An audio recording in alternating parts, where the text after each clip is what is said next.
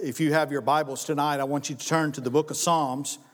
I have found that this is some of my favorite scripture. Some of my favorite passages is found in the book of Psalms.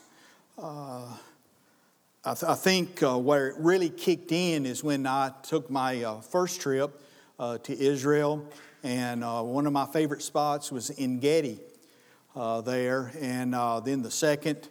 One of my favorite spots was En Gedi. My third trip, one of my favorite spots was En Gedi. And the reason why is because you go out to the desert, and of course we know that David went out there, and many times he was hiding out. His very life was on the line. And as you go through those little crooks and crannies, and you see all the caves around, and then you come to a wonderful waterfall, greenery. And we know that David wrote many of his psalms from this location here. And so I started to look more into the Psalms, and I just have fell in love with the Psalms. There's so much truth there, and that's where we're going to be at tonight. So if you have your Bibles or your Bible apps or your Kindles like I have, we're in Psalms number 4. And some have said something about my device here. Some that sit in the balcony said, "Brother Mike, we can read it from there." And my reply is, well, that's a good thing. Just as long as I can read it, that's all that really matters. And so that's the reason why I have fonts. Now, I've also been told about my cover. Some have called it Tennessee Orange. It is not Tennessee Orange. It's close. It's not that close. I'm dead set that it's Florida Orange.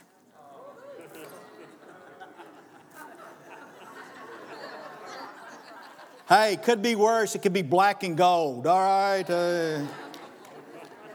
Let's move on. We're fixing to get in trouble. Psalms Psalms 4. This is what the Bible says. David speaking here. Now understand the backdrop here. He has not relinquished, but he has lost his throne. Absalom, his son, has taken over. And now he finds himself hiding out in a cave. He understands that Absalom's forces are coming after him. They're wanting him dead. This is not the first time that we see David in trouble. We know that when he was fighting and trying to pull away and hide out from King Saul. So David, many times over, is having to hide out. So understand that. Here's the thing that catches me, is that here's David, who should be in Jerusalem on the throne. He's now sitting in a cave. So understand that as you go through this psalm, we see a number of things. First of all, we're going to see salvation, and we're going to wind up with security. By the way, when you have salvation, you do have security. Okay? So, with that understanding, here's what David says, "Hear me when I call, O God of my righteousness. Thou hast enlarged me." When did you enlarge me? When everything was going well? No, he said, you have enlarged me when I was in distress. Isn't that a good word? Things are not going well. And he still recognizes that his God is the God of his righteousness. And because of that, he goes on and he says, and you will have mercy upon me and hear my prayer. O ye sons of men, how long will you turn my glory into shame? And how long will you love vanity and seek after leasing? Now, in the King James, it's leasing, but if you can translate that to lies. And then he goes on. And also notice the word Shelah. That is a word. It's a musical term. It means this is the time to pause or to rest and reflect on what has been said. Okay, and then we go on in verse number 3. Now, having said all that, he's crying out to the Lord. He says, Lord, I hope you hear my prayer. Have mercy upon me. He says, there are those who are seeking after me. There are those who are saying lies about me. There are those who are wanting nothing but evil to become upon me. But in verse number 3, we start to see the tone of the psalm change. In verse number 3, he says, but know that the Lord hath set apart him that is godly for himself. The Lord will hear when I call unto him. Isn't that good? And so now we go on in verse number 4, and he says, stand in awe and sin not. Commune with your own heart, and upon your bed be still. You see how this is changing now. Then verse number 5. He says, and offer the sacrifices of righteousness and put your trust in the Lord. There be many that will say, who will show us good? Lord, lift thou up the light of thy countenance upon me. And then we start to go in verse 7 and 8. We're going to see, we've looked at salvation. Now we're getting into not only a song, but we're also going to get into security. And listen, in verse number 7, this is where we see the song. He says, and thou hast put gladness in my heart more than in the time that their corn and thy wine increased. In verse number 8, and I will both lay me down in peace and sleep, for thou, Lord, only makest me dwell in safety. Isn't that good? We're going to see very quickly tonight, we're going to see salvation, and we're going to wind up with security. Let's pray. Dear Heavenly Father, I thank you for the reading of your word. Lord, I thank you for the power contained within your word. Lord, I ask now that you'd help me to preach with your power. Lord, I understand that I cannot do this by myself, don't want to do it by myself. Lord, I'm needing you to help me tonight. And Lord, I pray tonight that you would have encouragement for someone who needs encouragement. Lord, I pray tonight that they maybe have slipped in here and they've gone through a difficult situation. Maybe the day hasn't gone well, the week hasn't gone well, maybe the month, maybe the year has not gone well for them. Lord, I pray that you'll give them encouragement tonight. And Lord, as we look into your word, that you'll give us understanding, but not only understanding, but what we understand will make applicable to our lives so that we can go out far better when we first came in. We pray all this in the matchless name of Jesus Christ, our Lord and Savior. Amen. So first of all, we see in verse number 1, we see a personal salvation. I want you to notice in verse number 1 that David uses 7 times in that one verse, he uses 7 personal pronouns. I, me, my. What does that say to us? We need to understand before you can get to verse number 8, you have to deal with verse number 1. And what we need to understand is our salvation is a personal salvation. Somebody else can't do it for us. Someone that you don't go through the priest or you don't go through a preacher. You have to go one-on-one with the Lord Jesus Christ, and you have to have a personal experience with the risen Savior. And so here, when we understand that it's a personal salvation, I want you to also know that it's a practical salvation. Understand David. David says there in verse number 1, he says, I was in distress. See, David came to realize that he was in deep water. David came to realize that he's in a situation that if the Lord doesn't help him, he's not going to get out alive. And we all need to understand that when we need to know Jesus Christ, we have to understand that we're lost and undone, and without Jesus Christ, we're in deep water. It reminds me of a story of 2 men. They were at the beach. It was a secluded beach. And one of them was lying on the beach, and he was soaking up the rays. The other guy thought he'd just kind of wander around and wade around in the water.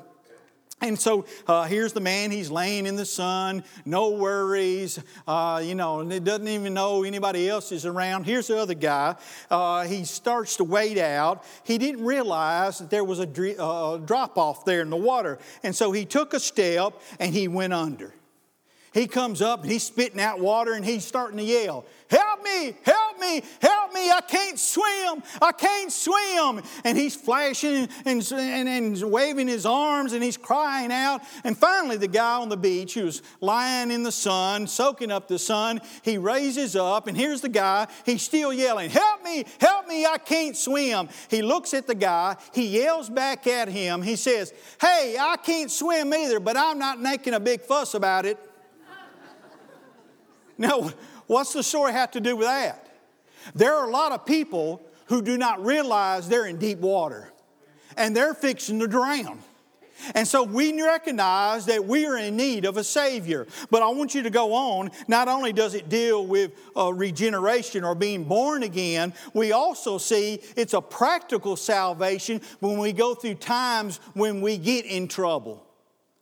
And we have a personal relationship with the Lord. We understand, Lord, I don't know how to get out of this mess. Lord, this is a mess that I just can't see my way out of that. And then we cry out to the Father and we say, "Lord, I'm going under. I need you to help me. I got good news for you." He not only hears your prayers, but He'll act upon your prayers in accordance to His will and His timetable. And whatever answer He gives you is always the right answer. And so here we see it's a personal salvation. It's a practical salvation. But because of that, we can move into verses 3 and 4. And verses 3 and 4, we're going to see sanctification. What does that mean? Well, here we see that David came to realize that he was in a need, and he understood that, and it says here, that he stood in awe. Did you notice that? He didn't sit, he didn't lay, he stood in awe. Now I'm going to camp out a little bit on this because I'm burdened for the modern church. Because we have lost a sense of being awed by God. We really have. Now, how do you know that? Well, I know that by how we come in and get ready for worship.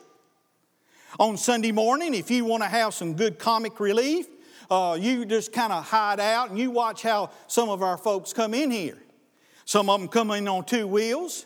If they have children or grandchildren, they're snatching them out, or if they're not hanging out the window and they're snatching them, they're late. It's amazing to me that we'll do everything we can. We'll make sure our alarm clock is set. We make sure we won't oversleep during the week because I don't want to be late for work. Can't be late for work. But yet, we think it's okay for us to be a little bit late to come to worship a mighty, holy God. That's the reason why I believe we have lost the sense of who God really is. We're not awed by Him anymore. We come in, we got kids that are half dressed. You hurry up and you put them in their class. You come into class. You come into class a little late. You plop down and you're going, "Whoo, thought we never get here today." And then you start going on about your story about how things haven't gone well at home. And then you interrupt the teaching of the Word. And then we go ahead and now the teacher's going to have to hurry things up. He says, "Okay, we're fixing to run out of time because we had a little bit too much to fellowship time. We had to talk about the ball game a little bit too long. And so now we got to hurry up and get that lesson in. Got to get our lesson in. We got to get them out." And so we get them out. We come in, or we go do what we do, and then we sit down in our pews. And I've seen it many times over, and I'm not fussing. I'm just telling you. I'm just stating what I've seen is that we pull out our phones, we check our text messages, or we're texting someone. We're not a bit ready to worship than the man in the moon. Why? We've lost sense that we're coming into a presence of a holy God who is righteous, who created the world, who saved your soul. And what do? We come in and kind of tip our hat at Him. We get a little antsy when the preacher's going a little over. We get a little antsy if they don't sing something we really like. Don't know why they can't sing this song. It's one of my favorite songs. Why do we have that? And we have all this where this one's mad about this and this one's upset about this. And I'll tell you why we're having that is because we have not stood in awe of a holy God. We've already heard it referenced to Isaiah chapter 6. Now we're fixing to preach a little bit here. In Isaiah chapter 6, remember what Isaiah said? He said, I saw the Lord high and lifted up. His glory filled the room. And notice what? He didn't say, and I raised my hands, I danced a little bit, I jumped a pew or two. When he saw the holiness of God, the Bible tells us, he said, woe unto me, one of unclean lips. Why do you say that we've lost our sense of allness? I don't know if that's a word. We're going to make it up. It'll probably be in Webster's dictionary next year. But we really have lost it. But notice here, not only did he say he stood in awe, but then he said, I communed my heart. The Bible says our heart is deceitful. How do we know when we have understood and we start to realize we're in the presence of a holy God? We recognize our sin.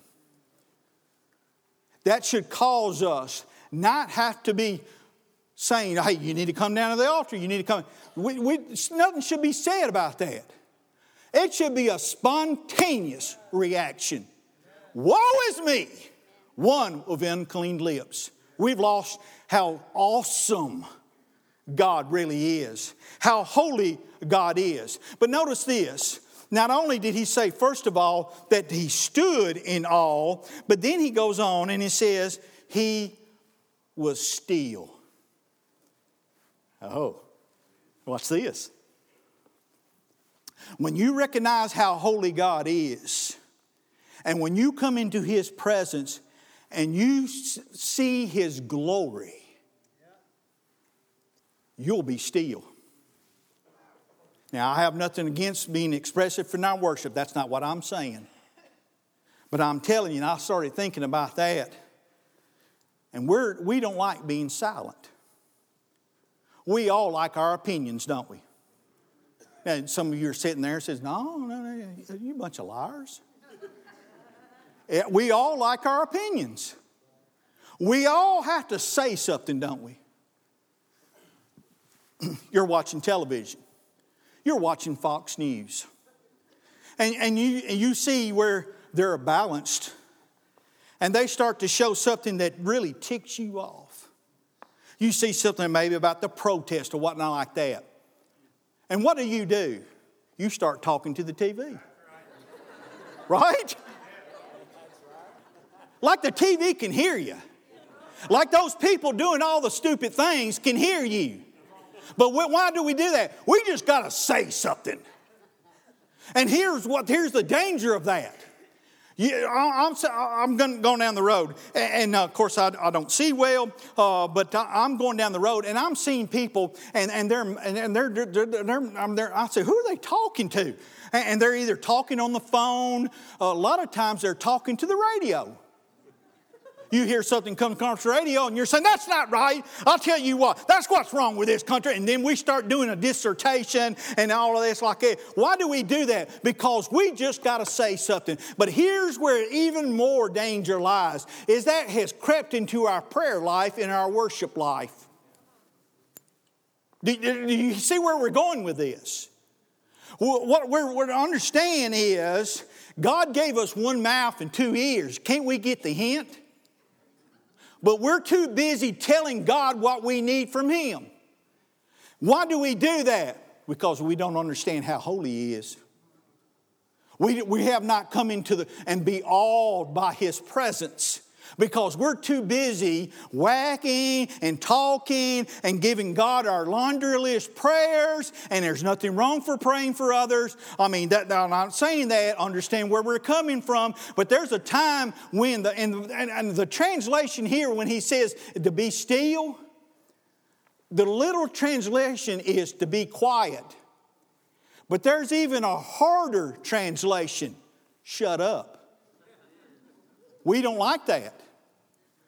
And here's what David is helping us to understand, is that when we come into the presence of a holy God, we should be in awe. How would He allow me to even come into His house? How could He allow me, who's undone, and I have sin in my life, and I'm not what I ought to be, and that He allows me? And that's exactly what happens. When we come to corporate worship, we're coming, or we should be coming, with the attitude, I'm fixing to go in the presence of a holy God. It will change how you come into worship. It will change how we worship. And so here he says, I stood in awe, and he goes and says to be still. But then he goes on in verse number 4 and going into the verse number 5. I want you to listen to what he says. He starts talking about, and we're still with sanctification here. We see that he talks about the sacrifices. Now, I need to hurry up here. But in the sacrifices, what's he talking about? Notice what he used the term, sacrifices of righteousness. Now, there's two major groups of the sacrifices. There was the sin offering. The sin offering was for repentant sinners. That's not the sacrifices he's talking about. How do we know that? Because he says it's sacrifices of righteousness. There was a second group, and it was a group for the saints. It was sacrifices to show our gratitude. It was sacrifices to show our worship. And here we see there's 3 different types of sacrifices that come under that heading. The first of all is the burnt offering. Now, the burnt offering, it was where they would take the sacrifice and they would put it up on the fire and would totally consume that sacrifice. And as the smoke rose up, it was symbolic that the Lord found that pleasing, because it was praise. And it all went to the Lord. See, isn't that what our worship should be? It should be all to the Lord. It shouldn't be if you like that song or you like this song. It shouldn't have any of that. It should be when you come in, and by the way, when you come in and you understand you're coming into the presence of a holy God, you're worshiping a holy God, it all belongs to Him. It's not about us, it's all about Him. So that was the burnt offering. But then there's a second offering that was listed in that, and that was the meal offering. Now, the meal offering, they would take the bread, they would work it and work it and work it, unleavened bread. They would take it and work it until it became flawless, perfect, smooth. What's that a picture of? That's a picture of our Lord Jesus. For He's the only one that has no fault. He's the only one that knew no sin. But yet, even though He knew no sin, He took on your sin. And so here we understand worship. And here's what David and what we need to understand. First of all, we understand that worship is all about Him. All of our attention, all of our focus, all of our praise is to Him and to Him alone. But also we understand we're also praising the one who came to die on Calvary's tree, the one who took your sin and my sin, who knew no sin. He was the perfect Lamb of God, but yet He took it willingly and said, I'll take care of their sin.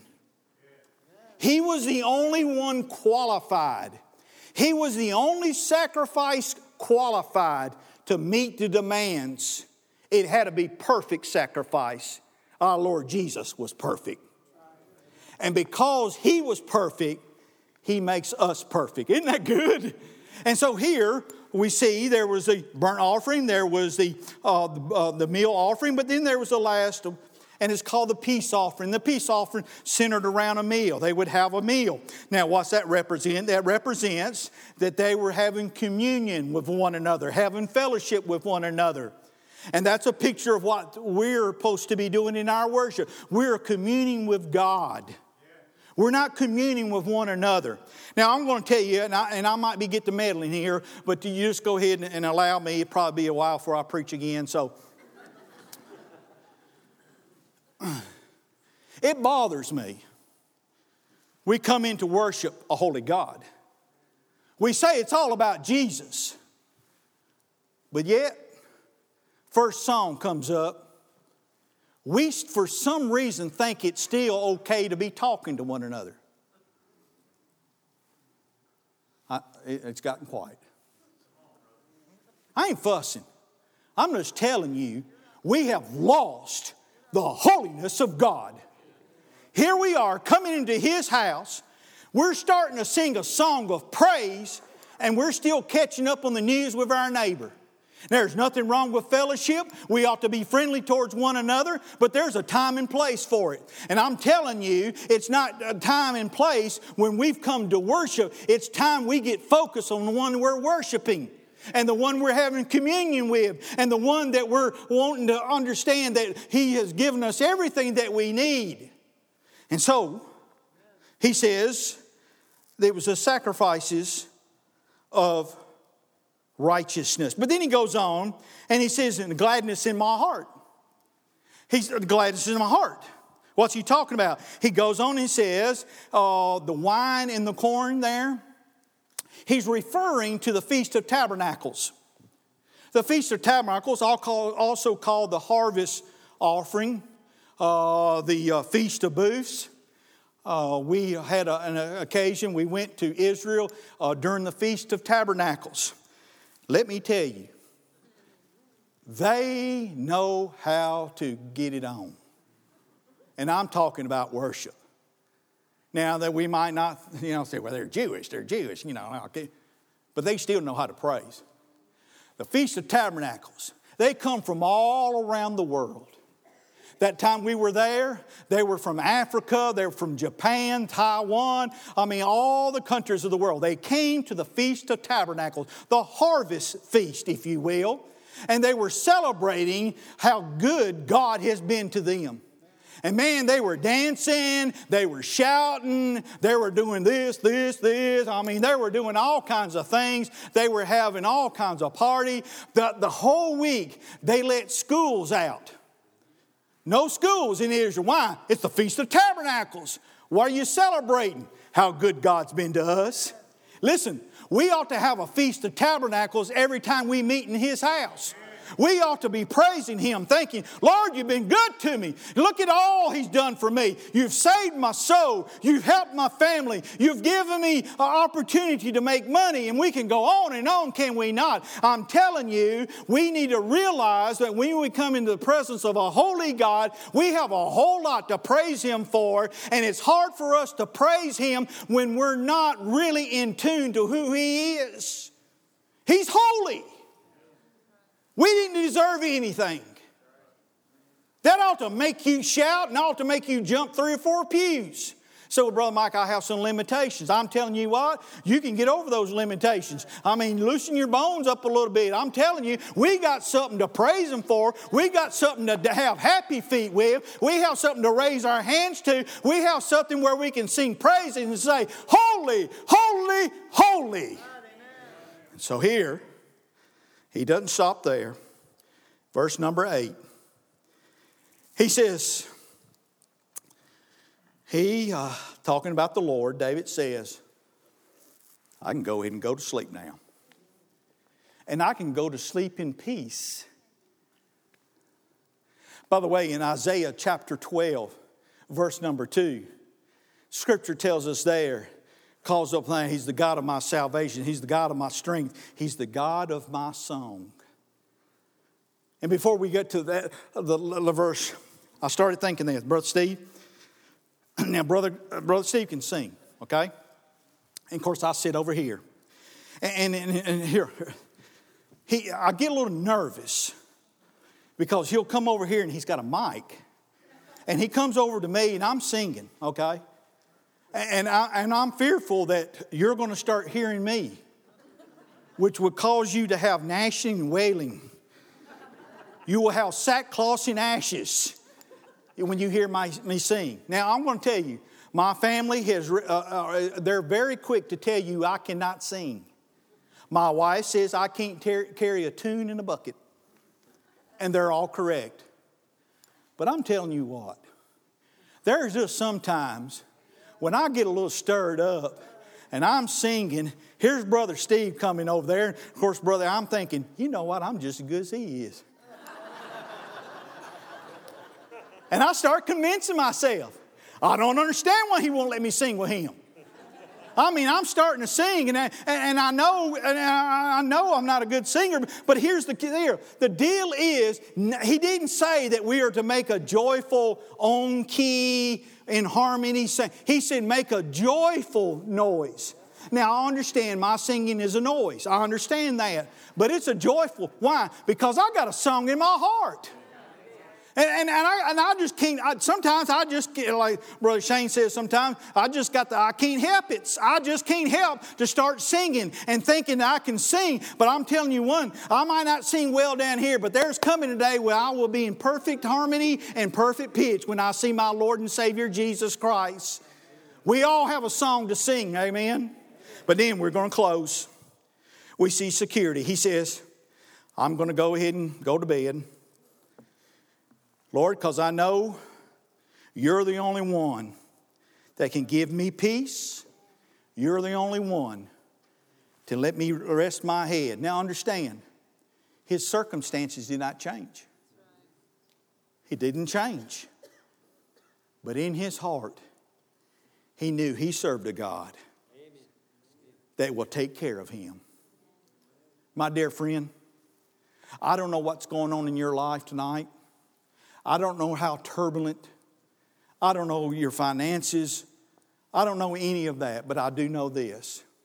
You can lay your head down at night when you understand, going back to verse number 1, that you have a personal relationship with the King of Kings and the Lord of Lords.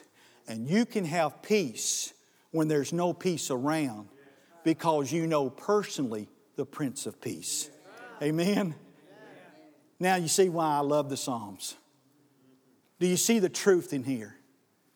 And I know I didn't do a good, adequate job there, but look, take it face value. We serve a good God who will take care of our needs and He will see us through.